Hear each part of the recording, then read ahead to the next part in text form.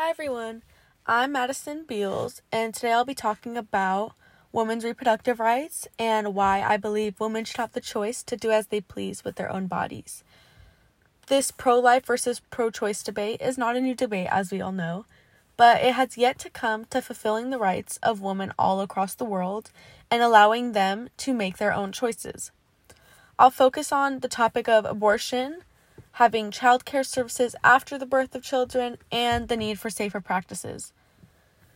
For many women in history, there has been experienced forced abortions, or they have experienced being neglected the right to terminate a pregnancy, which they want to terminate due to medical or personal reasons. In The Lancet, Marge Burr's Women's Reproductive Rights article, which was written in July of 2020, utilizes an example of this forcing versus banning abortion scenario. In Germany, Nazis used to force women who they believed were racially impure to have abortions, but for the majority of other Germans, abortion remained illegal.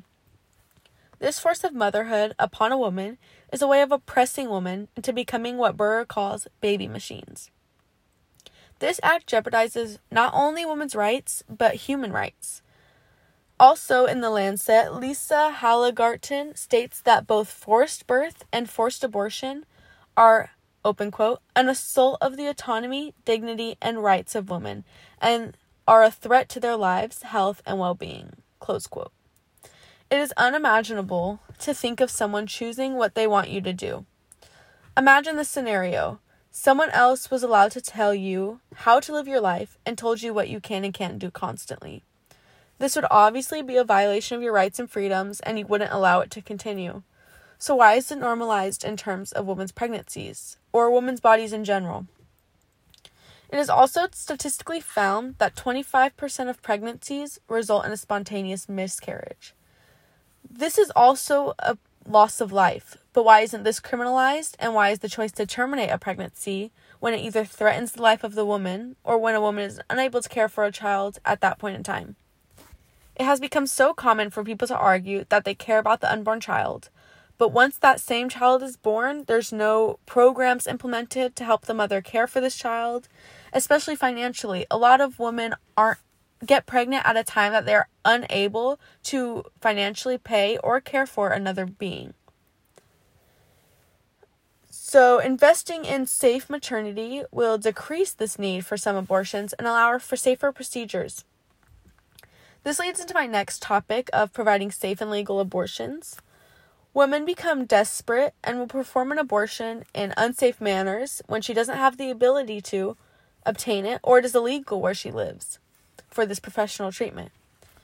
In the second edition of the book Safe Abortion, Technical and Policy Guidance for Health Systems by the World Health Organization, which was published in 2012, it states that unsafe abortions account for 13% of maternal deaths. Almost all of these deaths occur in countries where abortion is severely restricted. This is proving that no matter the legalization of abortion, women will find a way to terminate a pregnancy that they are not willing to have. In order to combat this occurrence, we must collectively create legal, safe reproductive care and procedures to ensure the safety of women in general. Not only will this benefit pro-choice advocates by allowing women to obtain this procedure and decide if she's willing to take on the large responsibility that motherhood is, but should also excite pro-life advocates because their whole argument is based on protecting the lives. So saving an enormous amount of lives from maternal death should also be an advantage for them.